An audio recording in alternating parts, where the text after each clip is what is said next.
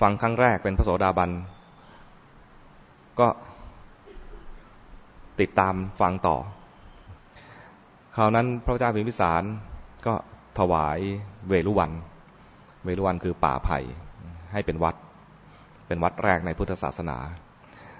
วิสาขอุบาสกหรือวิสาขเศรษฐีเนี่ยก็ติดตามไปฟังธรรมอยู่เนืองๆภูมิจิตภูมิธรรมก็พัฒนาขึ้นมาเป็นพระสกิทาคามีครั้งสุดท้ายในการปรับเปลี่ยนภูมิธรรมของท่านก็มาเป็นพระอนาคามีตอนเป็นพระอนาคามีเนี่ยท่านบรรยายไว้ว่าฟังธรรมเป็นพระอนาคามีแล้วเนี่ยกลับมาบ้านภรรยาชื่อนางธรรมทินนาชื่อดีนะธรรมทินนาทินนะแปลว่าการให้ธรรมะแปลว่าธรรมะนั่นแหละให้ธรรมะไม่ทราบว่ามีชื่อนี้ตั้งแต่แรกหรือว่ามีมาเรียกกันทีหลังนะแต่บันทึกไว้ในพระไตรปิฎกว่าเป็นชื่อนางธรรมทินนานางธรรมทินนาเนี่ยวันที่วิสาขเศรษฐีได้เป็นอนาคามีก็สังเกตเห็นว่าสามีของตัวเองเนี่ยไม่เหมือนเดิมสามีกลับมาจากฟังธรรมลงมาแล้วมีประเพณีของคนอินเดียนะภรรยาถ้าเห็นสามีมาเนี่ยจะลงมารับจะส่งมือให้จับ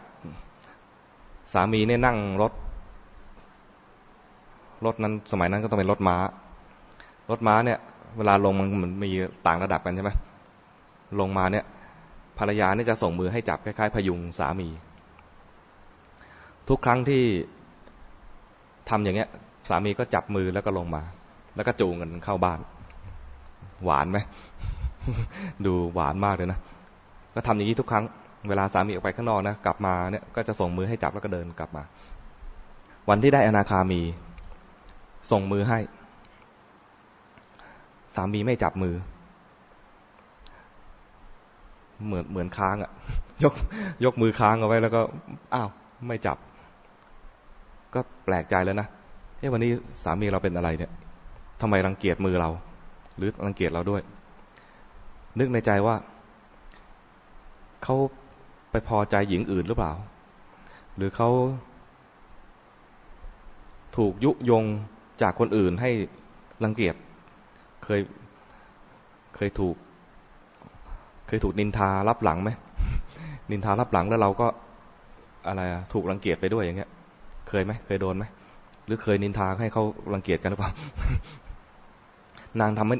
รมทินนาเนี่ยนะก็รู้สึกว่ามีใครมานินทาเราให้สามีเราฟังหรือเปล่าทำให้เขารังเกียจเราเนี่ยนะไม่ยอมจับมือเราหรือเราเองมีความผิดอะไรคือไม่มีใครนินทาแต่ว่าสามีเราเห็นความผิดนึกในใจนะมี3ประเด็นสับสนอยู่ในใจตัวเองนะประเด็นแรกคือไปรักหญิงอื่นหรือเปล่าประเด็นที่2คือมีใครมานินทาเราหรือเปล่ามาใส่ร้ายหรือเปล่าเขาเรียกอะไรส่อเสียดพูดส่อเสียดอย่างที่3คือสามีเราเห็นความผิดอะไรในเราหรือเปล่าก็เดินตามสามีอย่างเดียวไม่ปกติต้องเดินจูงกันไปเนี่ยนะก็เดินตามสามีก็ไปถึง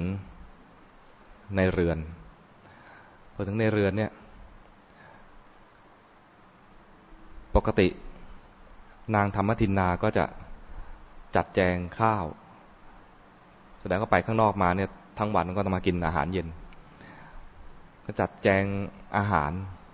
มาวิสาขอุบาสกบอกวันนี้ไม่กินด้วยนะ โอ้โดนอีกเรื่องแล้วนะ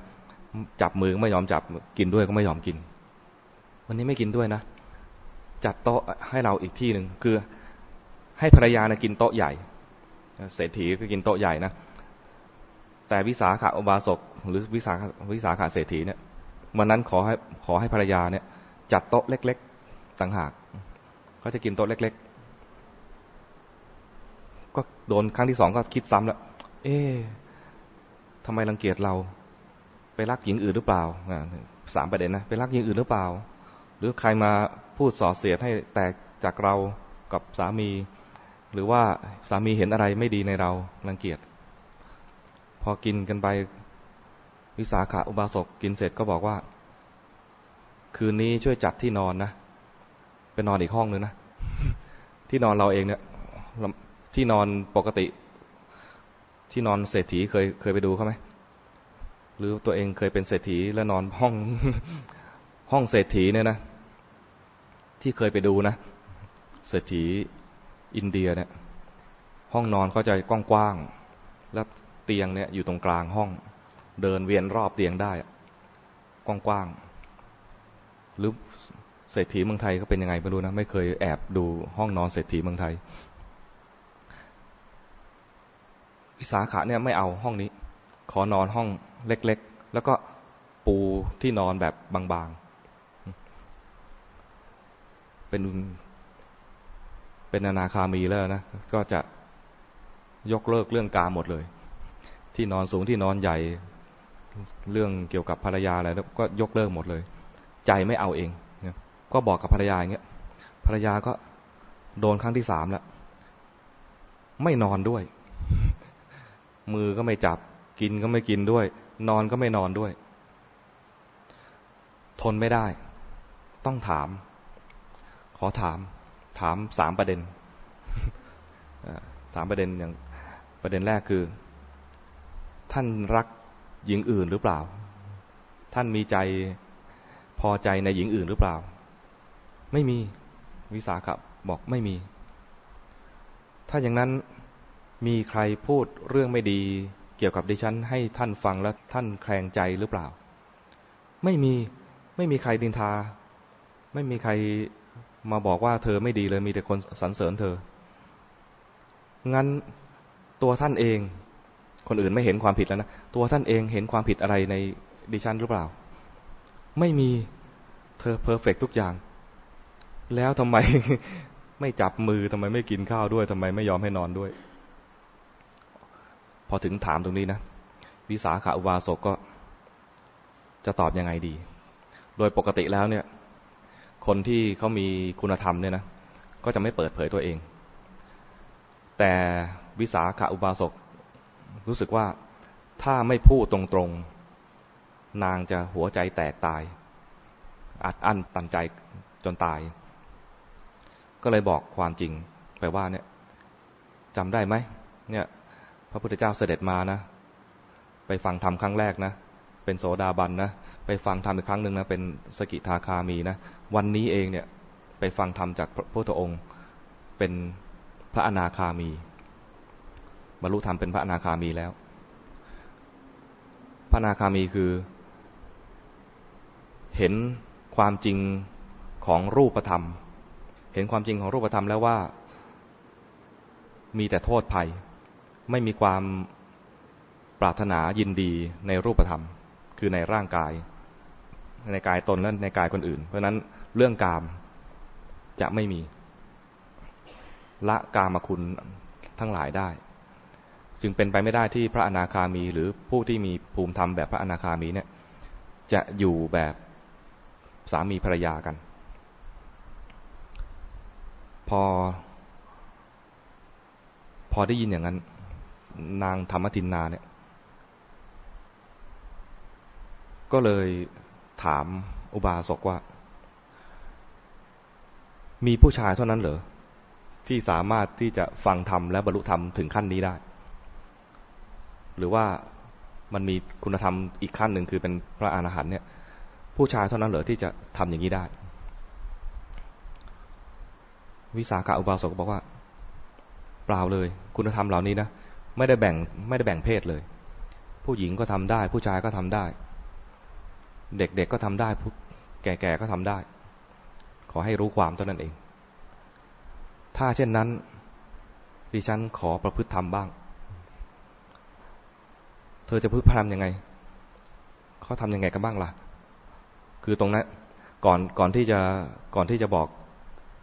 ถึงคุณธรรมของตัวเองเนี่ยนะ วิสาขาอุบาสกเนี่ยพูดถึงขนาดที่ว่าต่อไปนี้เราขออยู่ในฐานะผู้อาศัยวิสาขาอุบาสกนะต่อไปนี้นะเราขออยู่ในฐานะผู้อาศัยเธอจัดแจงอะไรในบ้านนี้ตามสบายเต็มที่เลยเราขออยู่ในฐานะผู้อาศัยนี่สร้างความสงสัยให้นางธรรมทินนานะต่อไปนี้เนี่ยเรื่องกิจกรรมเกี่ยวกับสามีภรรยาระหว่างเธอกับเราจะไม่มีนางธรรมทินนาก็เก็บความสงสัยตัวนี้นะก่อนจะเฉลยออกมาเนี่ย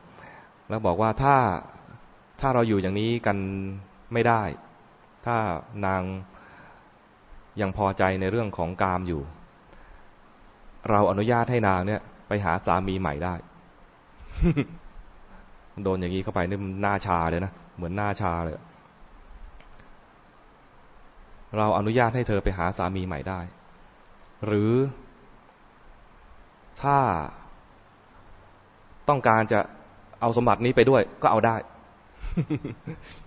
อนุญาตให้หมดเลยจะเอาไงก็ได้จะอยู่บ้านนี้แล้วพาผู้ชายอื่นมาแล้วให้เราเป็นผู้อาศัยก็ได้หรือจะเอาสมบัตินี้แล้วก็ไปอยู่กับบ้านอื่นก็ได้หรือถ้าไม่ทำอะไรเลยอยู่บ้านนี้ต่อไปให้เธอเป็นใหญ่แล้วก็เลี้ยงดูฉันด้วย นางธรรมทินนาเนี่ยนะงงมากเลยตอนที่งงเนี่ยนะคือว่าทีแรกข้อสงสัย3ข้อเนี่ยไปรักหญิงอื่นหรือเปล่าหรือมีคนอื่นมายุแยงหรือเปล่าหรือว่ามีเห็นความผิดของเราหรือเปล่าเนี่ยนะพอเจอเงื่อนไขที่วิสาขาอุบาสกยื่นให้เนี่ยนะว่าจะไปแต่งงานใหม่ก็ได้แล้วขอเป็นเพียงผู้อาศัยเนี่ยนะคนที่เขาจะคิดไปมีหญิงอื่นหรือว่าเห็นโทษของเราคงไม่ยื่นเงื่อนไขอย่างนี้